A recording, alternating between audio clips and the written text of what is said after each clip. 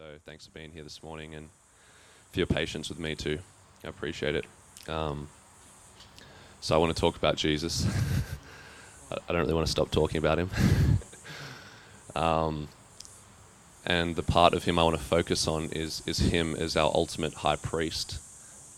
At the exact same time, he is our ultimate sacrifice. So there's this duality. He's both at the exact same time. And it's really quite a beautiful... it's just a parallel of his nature where he is the one that's standing in the gap, yet he is also the ability for that gap to be bridged. And he's the one praying for us to be reconciled to the Father, and he is actually the means by which we are reconciled to the Father. So I'm going to jump into Hebrews chapter 5, just as an attempt to try and demystify what a high priest is, just so we have a little bit more of an idea and a context for it. It's just starting at the beginning of chapter 5, the book of Hebrews. And then we'll go on from there. I'm reading in a translation that maybe you guys don't all read, but it's the NLT, the New Living Translation. I'm going to move into the Passion Translation at verse 7. So if you're like, what translation is this guy reading from? I'm reading from two different translations, and you're probably going to, I don't know, have a little more difficulty tracking with that, but you can just read through it in your own. I'm going to go through from verse 1 to 9.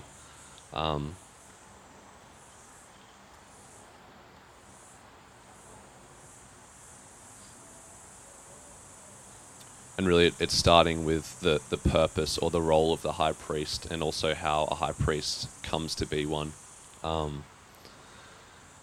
I'm just going to jump straight in. It talks about the high priest. He presents their gifts to God, or the people's gifts. It's talking about the high priest in the Old Covenant, the Old Testament, and offers sacrifices for their sins. Verse 2, and he is able to deal gently with ignorant and wayward people, because he himself is subject to the same weaknesses. Verse 3, that is why he must offer sacrifices for his own sins as well as theirs. Verse 4, and no one can become a high priest simply because he wants such an honor. Or in another translation says, no one takes the honor himself, but receives it when he is called by God.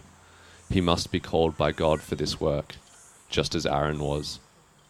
Verse 5, that is why Christ did not honor himself by assuming he could become high priest. No, he was chosen by God.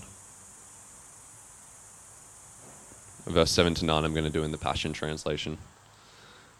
Just to, I guess, articulate my thoughts and heart in this. It's done a little better in this translation, in my opinion. During Christ's days on earth, he pleaded with God, praying with passion and with tearful agony, that God would spare him from death. And because of his perfect devotion to prayer, was answered and was delivered.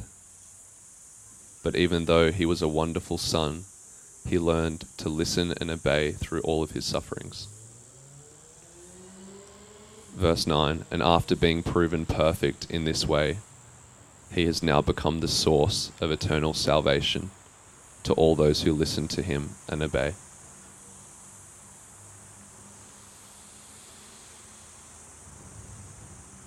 So I guess the heart of me wanting us to understand this as a people is because Jesus was chosen by God, and it talks about even, that today I've begotten you, today I'm your father and you are my son, and I've chosen you, and you are my beloved, and I'm well pleased with you. In a sense, Jesus' ministry is commenced by those words. This wasn't a position he assumed, or because he was God, he just took it upon himself to become high priest. It was something he received from God and was chosen by God to walk in, which, if we actually understand ourselves relationally with the Father, who Jesus was, who Jesus became even on earth, not that he changed, but he did take roles and responsibilities, and he did come for specific purposes. It's actually the same for us. And it's important for us to know we're chosen by God. We can't perform for him to get our value and worth, in the same way that Jesus was called and commissioned to be high priests. We're actually also called to be priests and kings. on this earth and to rule and reign. And our first ministry, which is why I really felt on my heart for us to linger a little longer in that space of worship, our first ministry is to his heart. And there's no other ministry, whether it's up on the platform, whether it's doing anything that we associate in our humanity with ministry, there is no more important ministry than our ministry unto his heart. And Jesus captures this, and he even says, I'm not doing anything I don't see my Father doing. I'm not saying anything I don't hear him speaking. It speaks of an intimate relationship with the Father, and knowing he's chosen his ability, and a part of Christ's yielding in humility was an emptying of himself to require the filling of the Holy Spirit, to be filled and to be obedient to the Father in everything that he did. He was the perfect example for us to follow, and is still. We're not following him around like the disciples were, following his sandals and the dust off his feet.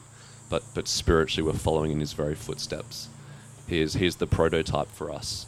And some people have trouble with that because they go, how could we look like Jesus? And really the answer to that question is because he made you to look like him. And what he did on the cross is to make you like him. And the glory to glory that some of the charismatic Pentecostals love coining and throwing around, the glory to glory is specific to your likeness, imaging his, through the Holy Spirit's enabling for you to look more and more like Jesus. That's the glory. There's no greater glory on this earth than to look more like him. It's not like, oh yeah, we got a better job, glory to glory. I'm sorry, that's actually a misappropriation of the Bible. Unless you're looking more like Jesus in that job that you got, which, God willing, we are, right? But that isn't the glory to glory embodiment. The embodiment of glory to glory is us looking more and more like him. So just as we move through him being high priest and him being sacrifice, I just want you to journey with me that the same invitation that Jesus received is actually on the table for us to receive, to become a priest and to become a sacrifice at the same time. We're not one or the other, we're both. And because we need to be priests in his temple, which the irony is we're also his temple, but we need to be priests in the house of God, which is this gathering right now. We don't have walls around us, but this is the house of God. And we need to be ministers here. We need to minister to each other in love, and minister to the Lord with an abandoned devotion. We need to lose ourselves in worship because he's worthy of it. Not because I need you to sing longer, not because I'm asking that of you. I'm just saying that's what we need to do, because that's where we find our lives in giving it, That's what it means to lose your life. You've given all of yourself to him. You don't have a life you're holding on to anymore, because your life actually becomes him in you. He becomes your life. Okay, I'm going to start reading a little more.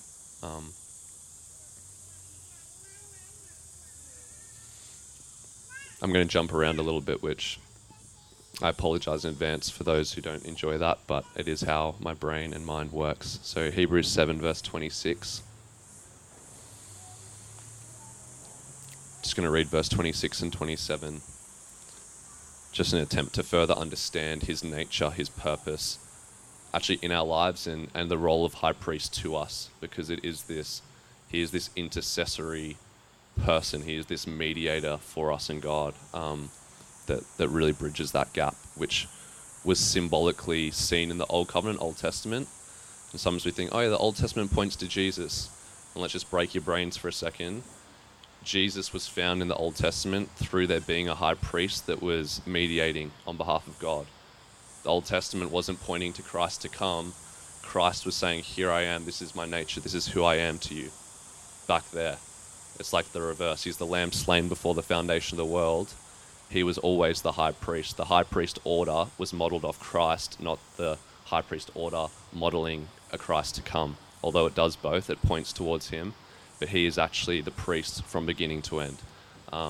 Which if you read through Hebrews, it talks about this priestly order of Melchizedek, which is one without beginning and end. I'm not going to go into because it just breaks your brain a little bit, but for the sake of understanding Jesus, he's always our high priest. He's never stopped being it. He never will stop being our high priest. And to Jewish people, that would be really significant because all their high priests lived and died. But he stands forever in the gap. Forever, he lives to intercede and pray for us. Okay. Verse 26 in Hebrews chapter 7. For it was fitting for us to have such a high priest, holy, innocent, undefiled, separated from sinners, exalted above the heavens. Verse 27. Who does not need daily, like those high priests, to offer up sacrifices, first for his own sins and then for the sins of the people, because this he did once for all when he offered up himself. I'm just going to go back into verse 26 just to meditate on. Jesus is unparalleled as a high priest, because the high priests of the Old Covenant, the Old Testament, they weren't holy. They needed to actually offer sacrifices and give offerings to cleanse themselves so that they could even move further towards the Holy of Holies to offer those sacrifices for the sins of the people once a year, which you'll find in Leviticus chapter 16 and 17 of that atonement.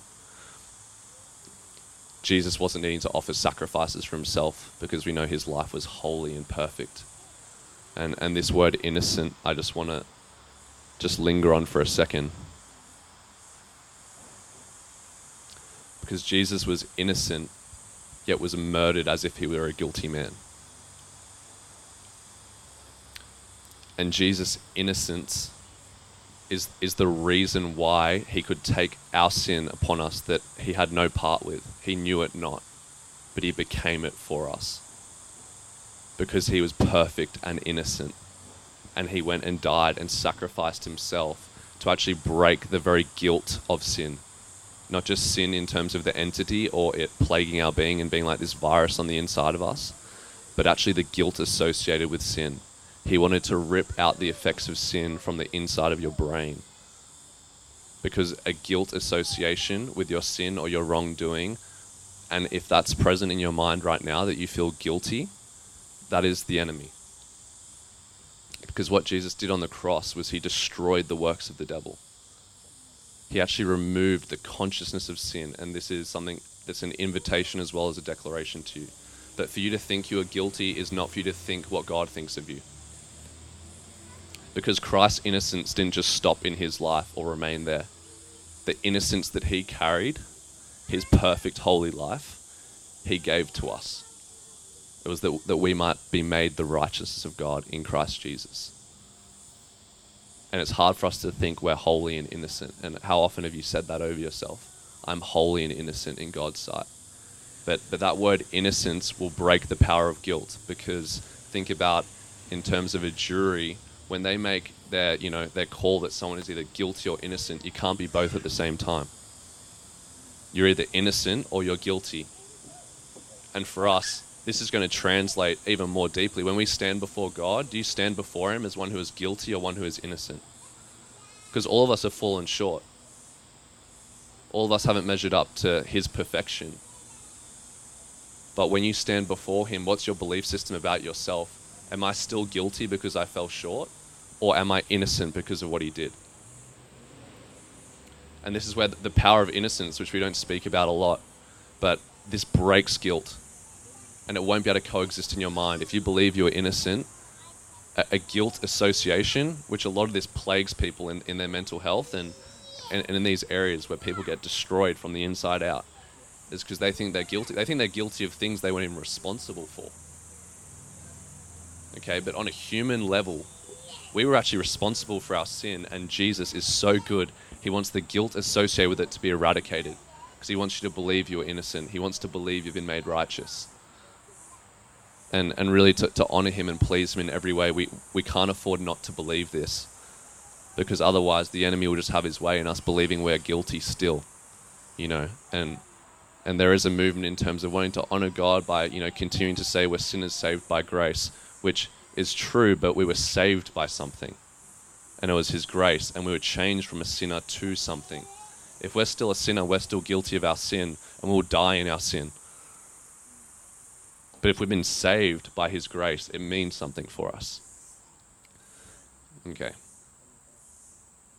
I'm going to jump into Hebrews chapter 9. I just want to hit the nail on the head of him as high priest, because I believe his role and his responsibility as high priest to us changes and transforms everything. And for us culturally, we don't necessarily understand it very clearly, the role of a high priest. So I'm going to go through verse 11, 12, 13, 14, and also verse 15. When Christ appeared as a high priest of the good things to come, he entered through the greater and more perfect tabernacle, not made with hands, that is to say, not of this creation. Verse 12. And not through the blood of goats and calves, but through his own blood, he entered the holy place once for all, having obtained eternal redemption. Just going to stop there real quick. The echo of the Old Testament and the priests of old moving through these courts and into a holy of holies, that was always prophesying that Jesus was going to do that for us, that we were never going to measure up, we were always going to fail, we were always going to need someone who would stand in the gap and be able to go into the holy place. When it's referencing a tabernacle not made with hands, this is literally talking about Jesus going into the heavenlies, ascending to the Father. It's not just him going into an inner room in, a tabernacle. It's him actually going into heaven and interceding on our behalf. And his blood is on that mercy seat that continues to speak the better word. These are the good things to come, is that mercy is still crying out over our lives. So even when we fall, we make mistakes. I'm not speaking over you because you're holy and blameless and perfect that you can't mess up or make mistakes. I'm saying we can't afford not to believe that about ourselves and then to know his nature in response to us when we do fall. And we do make mistakes. This isn't be perfect in your performance. Our idea of perfection is often so wrong in this world because we're measuring it based on performance. Us being perfect is purely based on his blood that he spilled for us. But he says you're perfect because my sacrifice for you is perfect. The sacrifice and the result of our being and the effect of our state of being are directly related. His sacrifice was perfect and holy. Therefore, you are perfect and holy if you received his sacrifice. The sacrifice he gave directly affects your being. You are innocent because the one who gave his life for you is innocent. His life becomes yours. His holiness becomes yours. The Holy Spirit couldn't come into you if you weren't holy. Which I know we're broken people and all this stuff, and that's great, and hang out there for as long as you want to. And you can actually stay hanging out there forever in terms of your brokenness, and that's not a bad place to be. God will keep drawing near to you. He'll never despise that heart. It's a beautiful, perfect heart. But I'm saying you need to have a duality in how you see this, that at the same time, he says, your brokenness did not stand in the way of me making you holy as a holy temple of God and filling you with my Holy Spirit. Because if you see it prophetically, he always needed the camp to be holy. He always needed the people to be holy. Otherwise, they needed to get out of the camp. And so either the Holy Spirit literally needs to get out of us because we're actually not holy. The same standard is there for holiness. God hasn't changed his standard on his need for us to be holy. It's just not based on our effort or our achievements or our works. It's based on what he has done in us. And the Holy Spirit can only live in a holy vessel. And so we need to believe we are holy. We need to believe that we are innocent by his blood. Okay. Verse 13, for if the blood of goats and bulls and the ashes of a heifer, sprinkling those who have been defiled, sanctify for the cleansing of the flesh, or the outward cleansing of their being. Verse 14, yet how much more will the sacred blood of the Messiah thoroughly cleanse our consciences? For by the power of the eternal Spirit, he has offered himself to God as the perfect sacrifice that now frees us from our dead works to worship and serve the living God. So this is the effect. They were sacrificing animals' blood just so that the external part, the outside of the cup metaphorically, wasn't defiled any longer. Their consciences, their internal being was still seared by sin. They weren't saved from their sin through sacrificing animals. Jesus' blood is different. Jesus' blood is different. It's not made for cleansing the outside of you. You are clean and you are shiny and you are white as snow in terms of how he sees you when he looks at the outside of you. But the purpose of his blood is to come on the inside. It's to cleanse your mind. It's to cleanse your conscience from the guilt of your sin. so that you're actually free. Because if you're guilty, you're not free. We know what happens to guilty people, hopefully, that they're imprisoned because they're guilty of their crimes, and punishment and justice is still God's heart. That they would be imprisoned if they are guilty. But we see the Father's heart. He doesn't want you guilty so that you can be free. Because if you're guilty, even if you're not in literal prison, you're in prison in your mind. So he needs us to be broken free from the guilt of sin. Not just to stop living in sin in terms of this workspace, you need to stop doing this, stop doing that, which can just be as legalistic and harmful to your mental wiring. He needs you to be set free from the guilt of your sin for you to actually believe you're innocent, believe you're pure.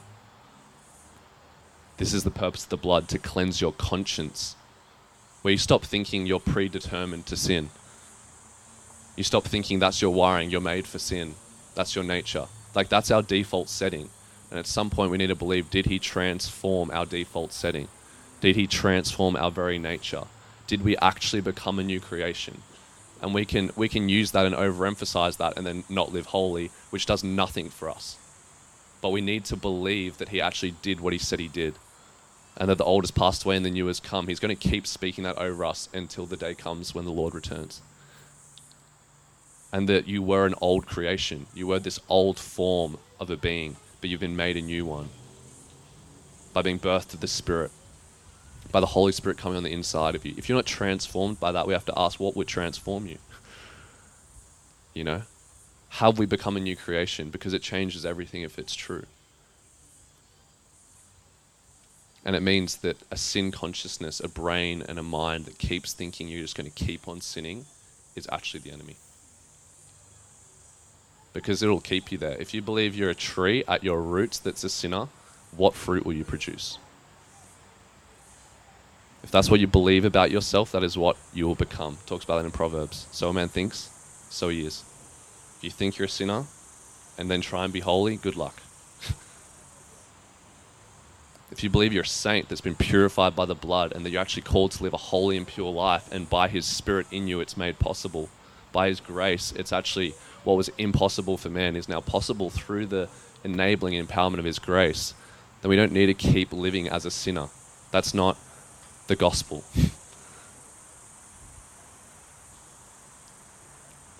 Alrighty.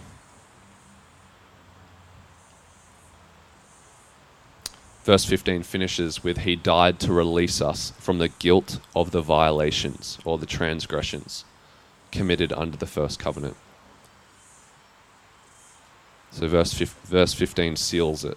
That was his purpose. He died to release us from guilt. The guilt of not being enough, the guilt of never being enough, the guilt of continuing to fail and feeling crap about yourself. He died to release you from that. So if that's present in you today, then I invite you to draw near to him and let him share his thoughts about you with you, because they're different to that. That you are enough because I'm enough. You are sufficient because I am all sufficient. You are complete because my sacrifice was complete. It was lacking in nothing. You're not broken and in disrepair. You're not beyond hope, not beyond help. My grace is actually sufficient even in your times of greatest weakness. My strength in you will be made perfect. This is the Father we have. This is Jesus to us. Jump into Hebrews 10, verse 9. I'm going to go through verse 14 and 22 if anyone wants to track with me.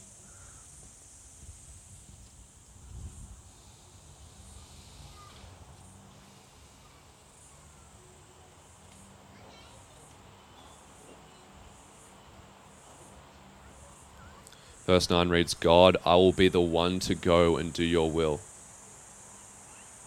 So by being the sacrifice that removes sin, he abolishes animal sacrifices and replaces the entire system with the new covenant. By God's will, we have been purified and made holy once and for all through the sacrifice of the body of Jesus, the Messiah. I'm just going to read that again. By God's will, we have been purified and made holy once and for all through the sacrifice of the body of Jesus. So that's the reality. That was his will, that was his sacrifice, that's what it means. You've been purified and made holy by him. Verse 14, and by this one perfect sacrifice, he made us perfectly holy and complete for all time.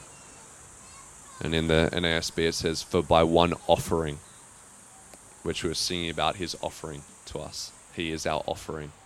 He is the ultimate offering. He is the ultimate sacrifice. We don't need another one. For by one offering, he has perfected for all time those who are sanctified, or those who are being sanctified. So your perfection in his eyes is not based on anything to do with you. Just receiving what he has done. If there's a do, it's just receiving what he has done. And what he says about you, and what he says as a result of what he has done. He says he's perfected you.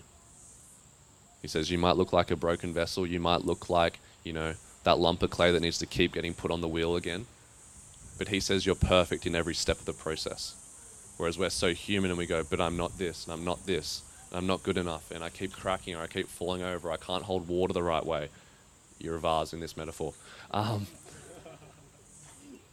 He says you're perfect, you're perfect, you're perfect, and let's go on the wheel again, and I'll shape you again and again and again. Because it's not a you get shaped by his hands and then he wants nothing to do with you. It's not you're perfect, I'm done with you now. It's you're perfect and I want to be as close as I can. I want to keep you in my hands. I want to keep molding and shaping you according to my will and purposes. And so this is the invitation for us, is to receive in humility that he says we are perfect and believe it. And this perfection embodies a completeness. It means you're not lacking. It means you're not missing something. It means there's not something like innately wrong with you where you'll never measure up. He's saying you're complete, you're perfect in my eyes. You don't lack anything because I do not lack anything, is what the Lord says. Alrighty. Verse 15. The Holy Spirit confirms this to us by the scripture, or the Holy Spirit testifies this. For the Lord says, I will give them this covenant. I will embed my laws into their hearts and fasten my word to their thoughts. So here's a great imagery for those who are imagery based. The 10 Commandments were written on tablets of stone. They were external to man. They were something to be obedient to that was external to man. The new covenant changes because his very commandments, his very ways, his word comes on the inside of you. It embeds itself. It gets written on your heart and your mind. So the new covenant is internal. He puts himself on the inside of you. It's not try and measure up by the external rules. And really, as you read the new covenant, New Testament, especially with Paul, he's like, yeah, it's summed up in love your neighbor. And you're like, how is that possible? Well, guess what? You could never love your neighbor without God's love first filling you and you loving him. So it gets simplified in terms of what was the purpose of the law and the commandments. They were still good, perfect, and holy, but we were never going to measure up to it. But his Holy Spirit in us makes it possible to love him and love others. And that's the fulfillment of the law. When Jesus is questioned on this earth, I think it's by a lawyer even, of what's the greatest commandment, and he doesn't answer it, actually. He changes the question and goes, there's two. To love God with everything that you are, essentially, that's paraphrased, and to love your neighbor as yourself. That's the law, but he puts it on the inside of you. It's not try and measure up based on some tablets on the outside. He goes, the tablet of your heart is the new place that I'm writing my word on. And the word of God comes into us. We know that Christ is the word made flesh. He comes inside to live, not external. Anyway, that's the new covenant. Didn't know I was talking about that, but we're going to go there today. Verse 17. Did I skip one? No. And he says, I will not ever again remember their sins and lawless deeds. Or it even says, I will forget their sins and lawless deeds. I'll forget their transgressions. This is the too good to be true of the gospel. This is Jesus' decision to forget your screw-ups is the reality for your life. He forgot them, so stop remembering them. Stop thinking you honor him by bringing your dirty washing to him, going, look how filthy I am, Lord, look how filthy I am. It doesn't honor or glorify him. He's standing there going, I've forgotten them. Why do you keep remembering them? If you would start seeing me the way I see you, you would start to live the way I made you to. Our filthiness doesn't glorify him. Is a repentance of sin necessary? Yes, it's essential. None of that replaces the necessity of repentance, which is turning our hearts to him. And I need to do it every single day, because 180-degree turn might not be the reality, but a 5, 10, 15, 20, 45, 90-degree turn is necessary all the time. And we need that. But we need to not think we honor and glorify him by telling him how filthy and unholy and unrighteous we are, because we don't. Because he doesn't see you that way. His standards is the standard, which is he forgot your sin. He chose to. His decision over you and towards you is the final decision. If he's forgotten it, then that needs to become our reality, that we actually begin to forget it, to remember not, where we have fallen, and start to rise up in who he calls us to be. Okay, I'm just going to jump into verse 20 to finish off this passage. I know this is a lot of word, but the word of God in this specific area and in most areas just speaks it better than I could anyway, so hope you guys are cool with that. This is again talking about Jesus, for he has dedicated a new life-giving way for us to approach God. I'm going to struggle with this next bit, but bear with me.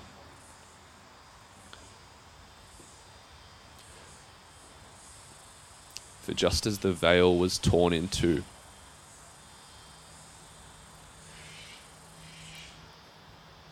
Jesus' body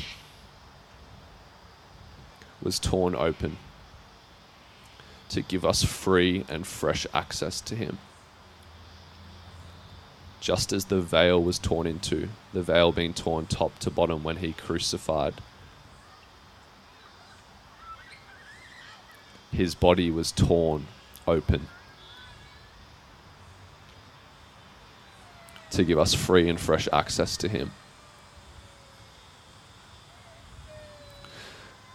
The parallel here is that Christ was that veil, and we see the veil physically being torn, his body being torn, and at the exact same time, the separation between man and God was ripped open.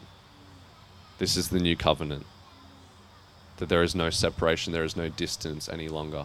There was literally a 3-inch thick curtain that separated us, which again, all that's symbolic, but there was distance. Our sin was that 3-inch thick curtain.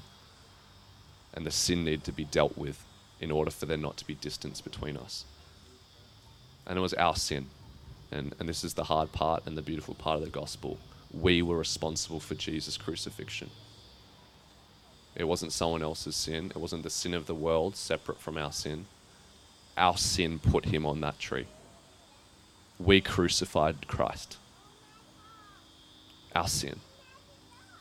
Which is why we need to take that personally, because he is a personal savior. He personally saved each of us. He didn't just save the world as a blanket statement.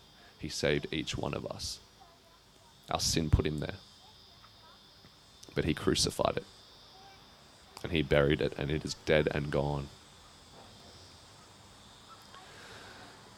Okay.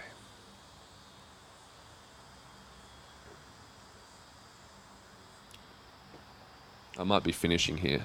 I feel like I am. Hebrews 10, verse 21 to 25.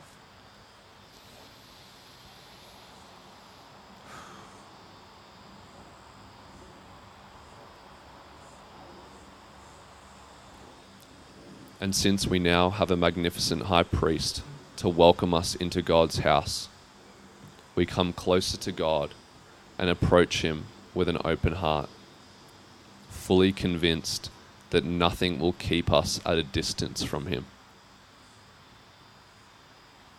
This is because of Jesus. This is because of us having the high priest that we do, that we can come close to him, that we can approach him with an open heart.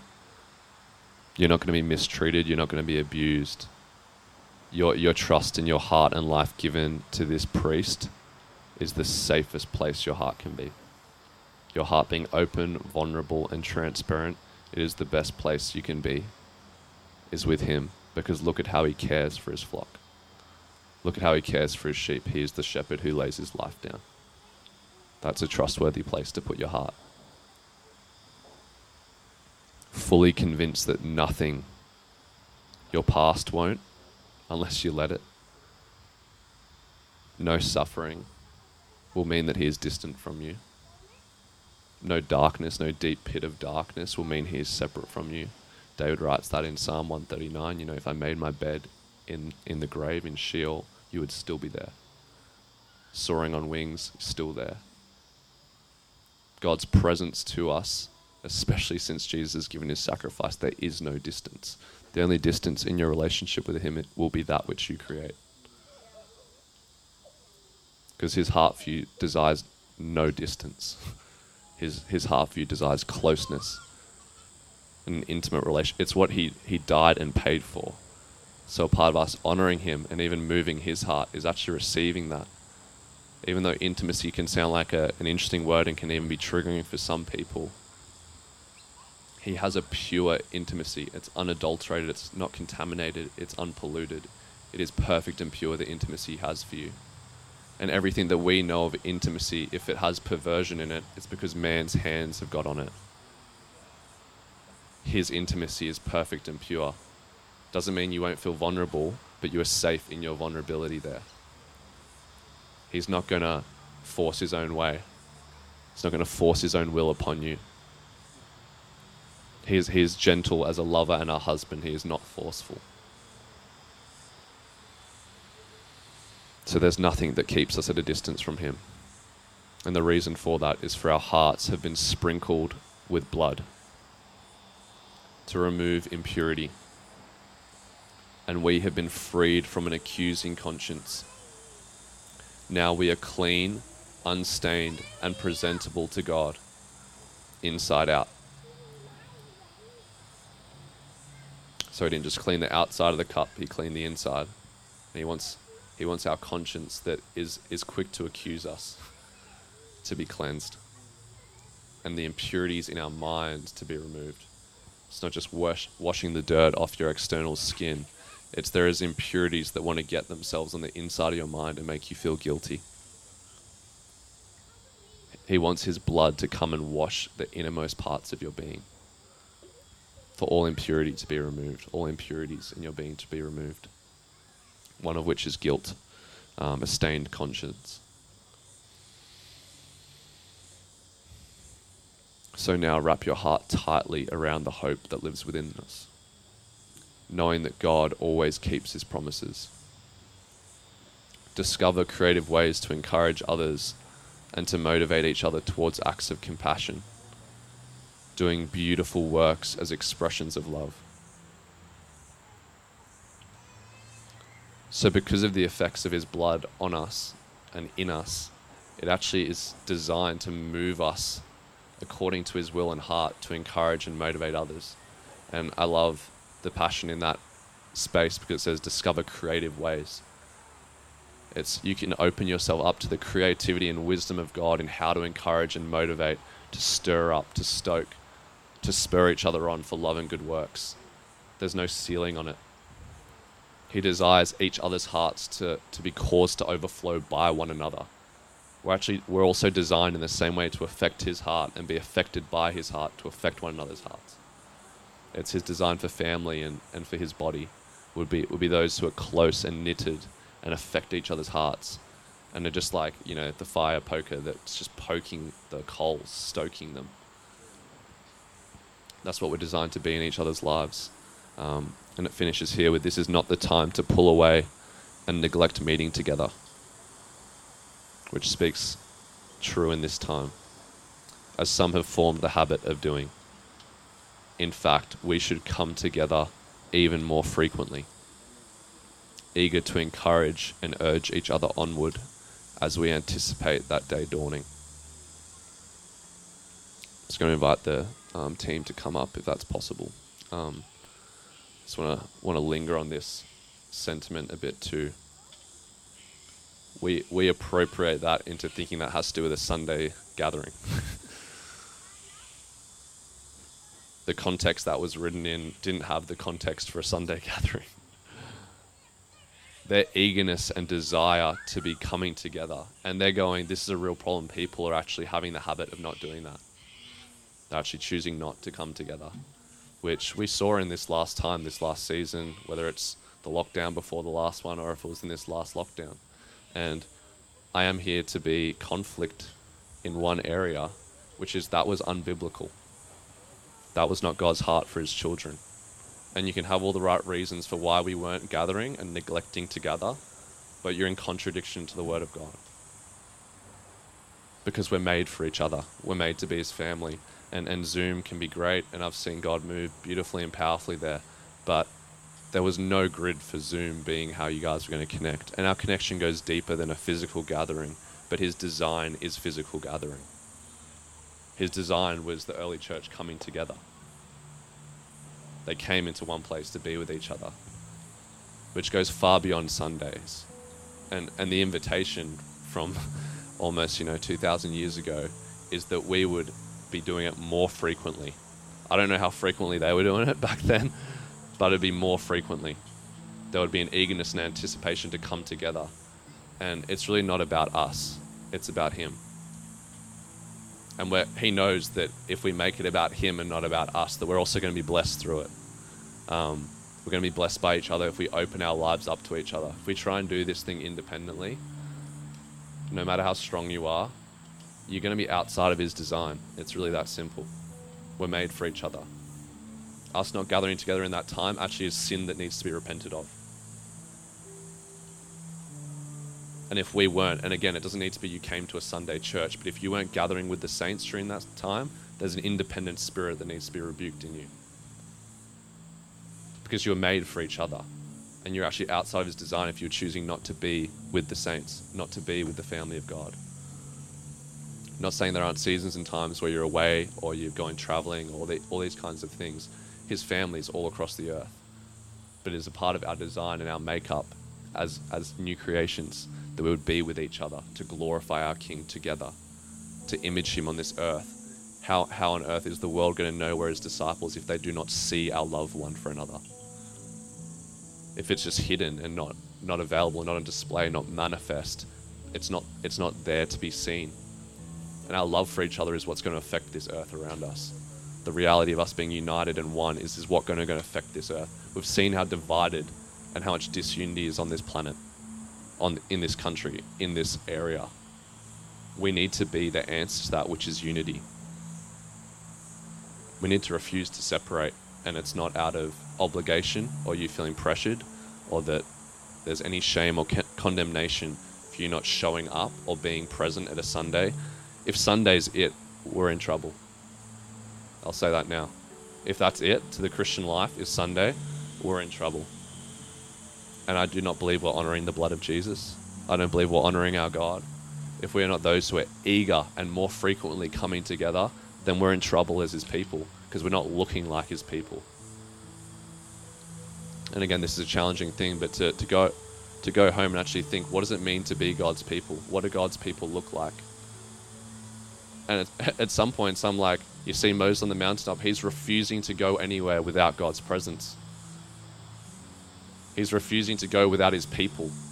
At times, he's even willing to give himself so that their sin wouldn't be counted against them.